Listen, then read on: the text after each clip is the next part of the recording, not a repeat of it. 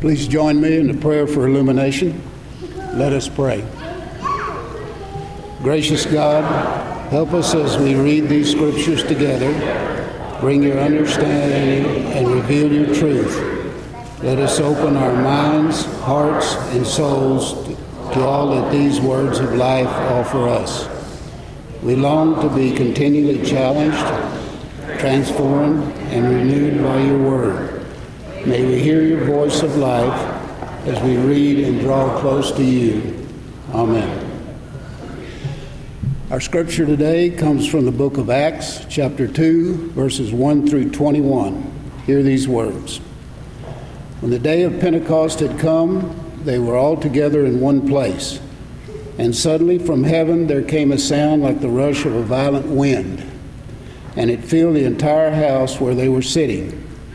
Divided tongues as of fire appeared among them, and a tongue rested on each of them. All of them were filled with the Holy Spirit and began to speak in other languages as the Spirit gave them ability. Now there were devout Jews from every nation under heaven living in Jerusalem. And at this sound the crowd gathered and was bewildered, because each one heard them speaking in the native tongue of each. Amazed and astonished, they asked, "Are not all these who are speaking Galileans? And how is it that we hear, each of us, in our own native language? Parthians, Medes, Elamites, and residents of Mesopotamia, Judea and Cappadocia, Pontus and Asia, Phrygia and Pamphylia, Egypt and parts of Libya belonging to Cyrene, and visitors from Rome, both Jews and proselytes, Cretans and Arabs. In our own language we hear them speaking about God's deeds of power." All were amazed and perplexed, saying to one another, "What does this mean?" But others sneered and said, "They are filled with new wine." But Peter, standing with the 11, raised his voice and addressed them. "Men of Judea and all who live in Jerusalem, let this be known to you, and listen to what I say. Indeed, these are not drunk, as you suppose, for it is only 9 o'clock in the morning. No, this is what was spoken through the prophet Joel. In the last days it will be, God declares, that I will pour out my Spirit upon all flesh, and your sons and daughters shall prophesy, and your young men shall see visions, and your old men shall dream dreams. Even upon my slaves, both men and women, in those days I will pour out my Spirit, and they shall prophesy. And I will show portents in the heavens above, and signs on the earth below, blood and fire and smoky mist. The sun shall be turned to darkness, and the moon to blood, before the coming of the Lord's great and glorious day. Then everyone who calls on the name of the Lord shall be saved." The word of God for the people of God. So about 5 years ago, I was stuck in line at a hotel. It was a huge line, and we were waiting to check in at the hotel. It was the beginning of annual conference. Now, for those of you unaware, that's when 1/3 of the clergy, the pastors, and lay folk, church leaders gather together for business meetings, worship, and I didn't turn on my microphone. That's a pretty good start. All right. Did you hear the 5 years ago? The annual conference, the hotel. All right, okay. So I thought I was projecting a whole lot, but anyways. And so waiting in this line with so many people, I mean, this was like a Disney World line, right? I mean, they should have had little indicators that said, at this point, you might be in your room in 20 minutes, right? At this point, you might be in your room in 3 days. You know, it's just one of those moments, right? And so we're standing there, we're watching, and it was interesting because it was down by the George R. Brown Convention Center. We were in the Hilton Americas, a beautiful hotel. I've got a picture of the lobby. There we go. So that's where the long line was. And what was interesting was the Methodists were coming in, and there was Comic Palooza was going out. And caught in the middle was a college co-ed volleyball tournament. So I just want to say there were a lot of people there. And you kind of got this impression that you could type. There were common denominators, if you will. The co-ed college volleyball tournament was easy. You could spot them. They walked in clumps. We call them teams. They would shout their, whatever their team rally is. They would trash talk across the lobby. You know, one team's in their Lycra and their everything that Academy can sell at the Starbucks, right? Getting their skinny vanilla whatever. I don't think I've ever gotten skinny in front of a Starbucks drink. And then there's another team that's yelling, trash talking at them, right? You could spot the co-ed college volleyball team. Can I get an amen? And then the Methodists. These were less fit people who were older and who wore comfortable shoes. They were kind of in business casual, but it was like JCPenney business casual, right? Occasionally you saw the Dillard's dark suit come by, and that was some poor guy who hadn't been ordained yet, right? Can I get an amen about common denominators? And then lastly, there was Comic Palooza. Now, some of you may not be familiar with that. It is a convention for people who like comics and role-playing games, fantasy and sci-fi movies. And they are real active participants. They come in the costume of their favorite character. So it wasn't hard to spot the common denominator there, right? Like adults who are trick-or-treating is like a good way to think about it, right? So these three groups are melding together as we're all waiting in line to get our hotel. And what I found, as Grace, I didn't ask you, but I'm sorry. As Grace and I were talking, we quickly realized there's a type. Lycra meant volleyball, comfortable shoes meant Methodist, and trick-or-treater Halloween costume meant Comic Palooza. But there were moments when it would all kind of fade together. I mean, there were young clergy who had come early, and they had already checked in, and they had gone to the gym for a run, and they had exercise clothes on, and we thought, which one are you? And then there's always a couple of pastors who go early for Comic Palooza, and they dress up, and we saw them in the lobby. There was a steampunk campus minister, and there were two pastors who were on the same staff. One was senior, one was the associate. One was dressed as Captain James T. Kirk from Star Trek, and the other was Spock. I'll let you figure out who's the senior and who's the associate. But it was, so there are even places where they overlapped a little bit. But truth be told, you could tell who was part of each group. You could tell the common denominators, even though it seemed like a mass of people had showed up in the lobby of the Hilton Americas. Our scripture passage today is a story about a huge group of people that really appeared as if they were random, that there were no common denominators in them until the Spirit showed up. Now, today we're celebrating Pentecost.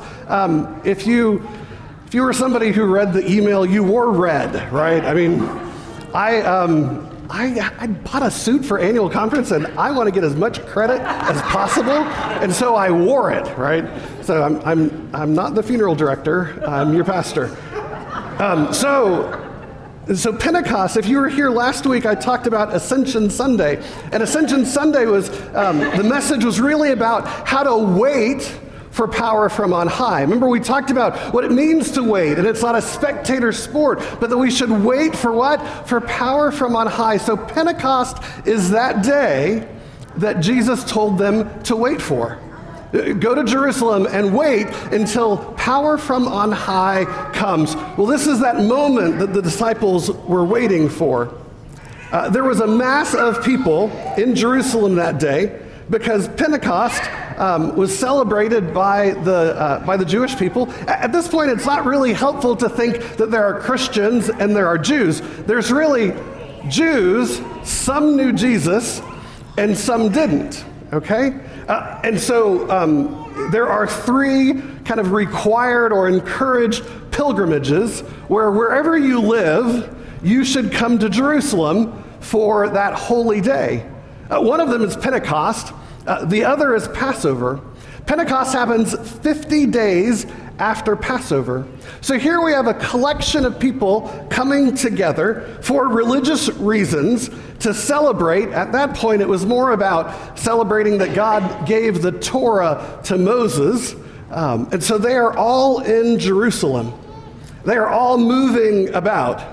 It's important for you to think that every home had a guest staying in it. Every rented room was rented out. I mean, everybody had family in from out of town.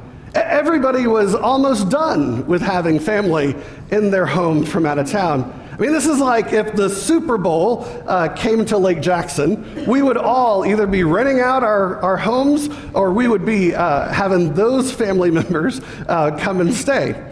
And so the place is swollen with people, and they're all there for one purpose, to draw closer to God by being in Jerusalem. Now, the author of Acts, Luke, right? Remember last week we talked about the Gospel of Luke, and the Acts of the Apostles are written by the same person, Luke. And Luke wants you to know that everybody's here, right? For those who didn't know what it meant to pilgrimage to Jerusalem, he gives you a list. And I want to say, Bill, good job going through that list. I often tell people, if they don't pronounce it as wonderfully as Bill did, I say it with authority, because it's a dead language. No one knows, right? So, Bill, you did a great job. And so I want to show you a map where all of these people come from. Oh, it's an eye chart. That's sad. All right. But you can see as far away from Rome and Cyrene and as close as Egypt. What Luke is trying to say is everyone from the known world has come to this place. Now, some scholars say that there are some names on there that aren't necessarily true kind of nations or peoples.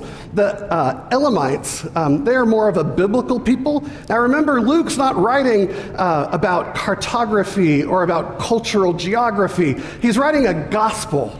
And so in terms of writing the gospel, he includes some of these biblical peoples that were somewhat separate from the people of Israel, because he's making an argument that the whole world has come to the church's doorstep. And what will we do about it?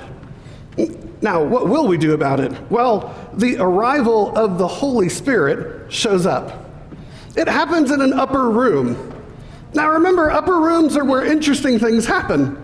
It's where Jesus had, now I'm not saying it's the same upper room, but it's an upper room, right? Where Jesus celebrated the Last Supper, where Jesus washed the feet of the disciples. It was an upper room where the disciples gathered after the resurrection, where Thomas said, unless I put my hands in his side and see for my own eyes, I'm not going to believe that it happened. It was an upper room where these things happened. It was also this kind of upper room or rented room where they had gathered together behind locked door, because there was a little bit of a scare about being persecuted as heretics. Behind the locked door, that the Holy Spirit shows up. And when the Holy Spirit shows up, some of you remember this from Sunday school days, it's with a rushing wind, and it's with flames that are atop their heads, and then the ability to speak languages that they had not studied or known prior to that moment. This is kind of the gift and the theatrics of Pentecost. Now, the rushing wind is interesting. There are a lot of symbols that you could put with it. If you're a biblical scholar, or if you just had gone to the 4-week Bible study that I did most recently in May, we would learn from Genesis chapter 1 that when the Spirit of God hovered over the waters, right, that was an image of God. That when God knelt down into the mud and the clay and formed Adam, that he breathe the breath of life into him. We get a nice, consistent idea that this wind from God, this blowing wind, this breath of life, this Spirit of God, could all be summarized here in that rushing wind. And then you have tongues of flame upon their heads. Now, you have to remember, this is the era of no iPhones. This is no internet. This is no PS4 or Xbox One. That this is a level of special effect that is not seen ever. Little flames above their heads. Now this could be presence or symbolizing the divinity. It could also be more about someone being anointed or chosen. It is, regardless of what imagery you pull from, it is a fascinating designation for the apostles in that moment. And then lastly, the ability to speak in tongues. Now I know when I say speak in tongues, half the crowd goes, huh? And the other crowd goes, right? I mean, Methodists have been a strange place where in some regards, some of that Pentecostal revival came out of the Methodist Church. It was over in California. I have comments I could make, but none of them are appropriate about California. But there's also this kind of methodical piece where we're not about, speaking in tongues, and the only kind of dancing in the aisles that we allow are for cute children and nothing else, right? But I want to differentiate here. This is not speaking in tongues like a private prayer language that only you and God understand. This is less about Pentecostalism and more about the ability to share the message. We talked before about how everybody from the known world had been gathered to this place for the purpose of the pilgrimage. And here we have God busting the doors open with a rush of wind, anointing the disciples with a flame upon their heads, and then giving them the ability to speak real languages of the real people who are just outside the door.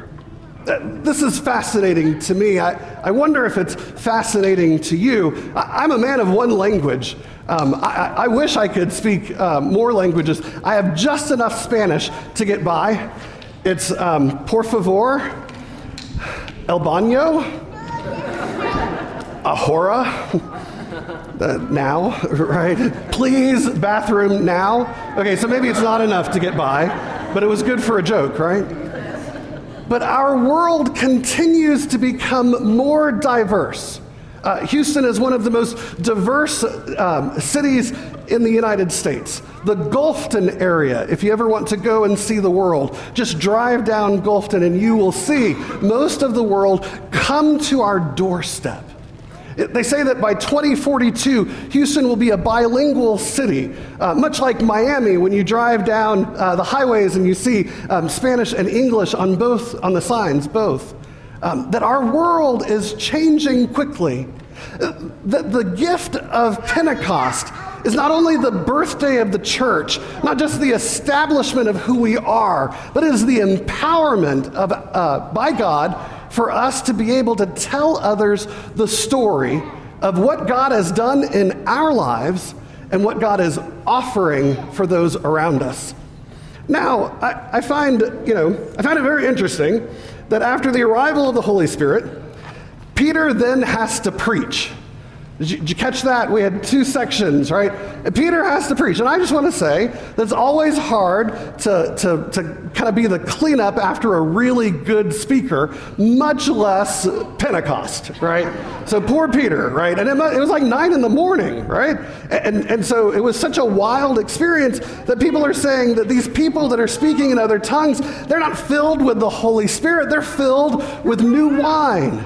And so Peter has to say, it's only 9 a.m, they're not drunk. And I'm thinking, what would it have been if it was 10 or 11 or 12? I mean, where is that boundary? I'm just wondering, right? And so Peter stands up and he begins to preach in such a way that the house of Israel, which is divided at this moment, right? We have in a few chapters, the call of Paul, who as Saul was persecuting the half of the Jews that had known Jesus. You get this very interesting dichotomy, this kind of enemy kind of approach. Judaism is trying to squish out the heretics because they don't understand it. And so Peter rises to preach the gospel. And his purpose is not to evangelize folk who don't know about God, but rather it is to tell the house of Israel about how that same God that the prophet Joel preaches about is the same God that we find in Jesus Christ, and the same God that has been here in this place through the rush of a wind and the speaking of tongues. Peter quotes the prophet of Joel describing how God will pour out his Spirit on all flesh. And the words are interesting here, right? He talks about everybody has a place. The old men will dream dreams, and the young men will have vision, that the daughters and the wives, that even the servants, the slaves, male and female, will have a place and a role in God's new kingdom. These are powerful words, right? Sometimes we get into this little bit of heresy where we say that the Old Testament God was mean and judgmental and enjoyed revenge and punishment and the smell of burnt flesh, right? And that the God of the New Testament was kind and sweet and pet sheep and talked about being a shepherd and went and died on the cross, right? Two completely different gods. Not true. One God. But it's interesting that this moment in Acts is one of those tipping points. What Peter does is he talks about the prophet Joel, and you remember all those difficult things, right? The sun and the moon shall turn to blood, and the sky will be dark, and this is the coming of the Lord, of the day of the Lord, right? I mean, those are great horror movie moments. This is scared straight, if you will.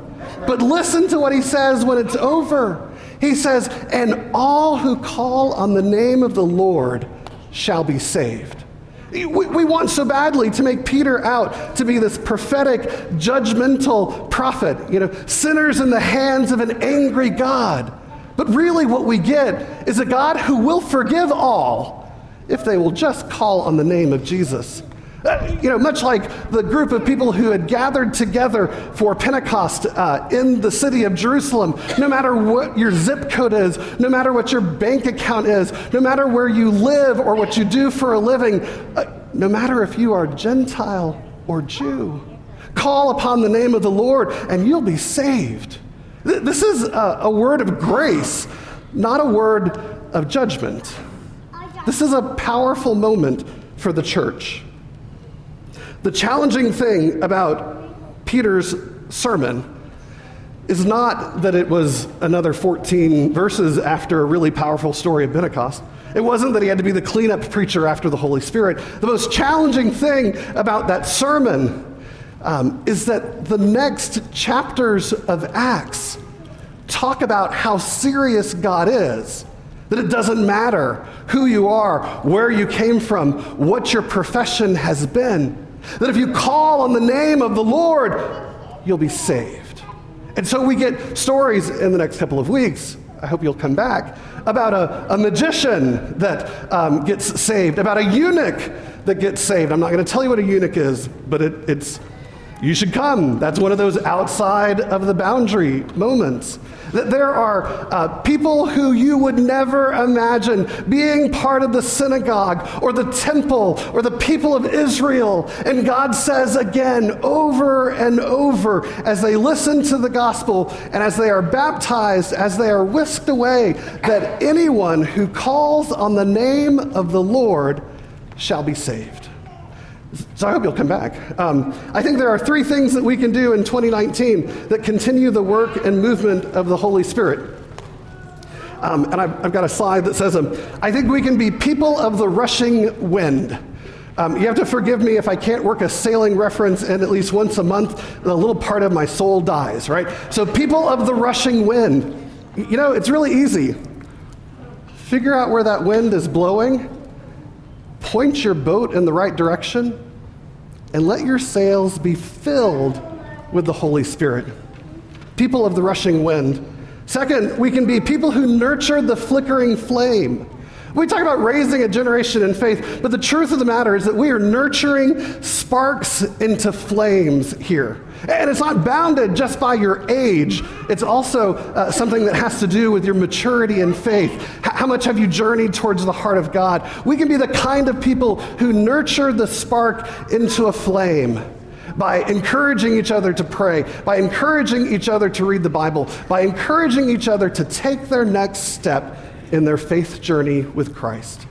And lastly, the third thing you can do is speak about God in your own language. I mean, you don't have to use fancy church terminology. Some of you know, you've joined the church while I've been senior pastor. I ask you one question. Tell me the time when God became real for you. Notice I didn't say day, date, and time that you were saved. Notice that I didn't ask you, when did you finally become clear on your sins and grovel back to God, right? I didn't ask you whether you prayed the sinner's prayer. And for some of you, I say, and if God has not become real yet, it's okay. There's room for you at Chapelwood as God becomes real for you. That's me speaking about God in my own language. I wonder how you talk about God. You know, Josh, our associate pastor, spoke a couple of Sundays ago about the fact that, we should just start speaking about God to each other. I know it's uncomfortable, but the first step is to do something. And now, hopefully you've done that once. I want to encourage you to continue to speak about God in your own language. Because when I come, if I come to your work and I talk about God, or somebody sees me out at the coffee shop, right, they expect me to talk about God in very churchy kind of language. And they kind of dismiss me because it's kind of my job. Chapelwood pays you to do that, Peter. They don't pay you. And when you talk about it, it's genuine. And they don't wonder and suspect why, my dad used to always say when the preacher came around, hold on to your wallet, right? Nobody holds onto their wallet when you start talking about how God became real. I want to close, by bringing you back to that humorous idea of three different groups in the midst of a hotel lobby. How disparate they were, how they had their own common denominators. And as much as the folk of business casual JCPenney's and comfortable shoes, that evening when we gathered together for worship, it was beautiful. It was beautiful because together we affirmed our faith using the Apostles' Creed. It's a powerful opportunity. Sure, we had come from all over Texas. Some were from small churches, some were from large churches, some were from progressive or traditional, but when it all came down to it, we were about the same thing. And we showed that by standing and reciting the Apostles' Creed. So regardless of whether you are people who are known by your Lycra or your Spock's Vulcan ears, may we all be known as one in Christ Jesus, gifted with the Holy Spirit, called to be people who let the wind blow, who turn sparks into flames, and to speak our own story in our own language. In the name of the Father, the Son, and the Holy Spirit, amen.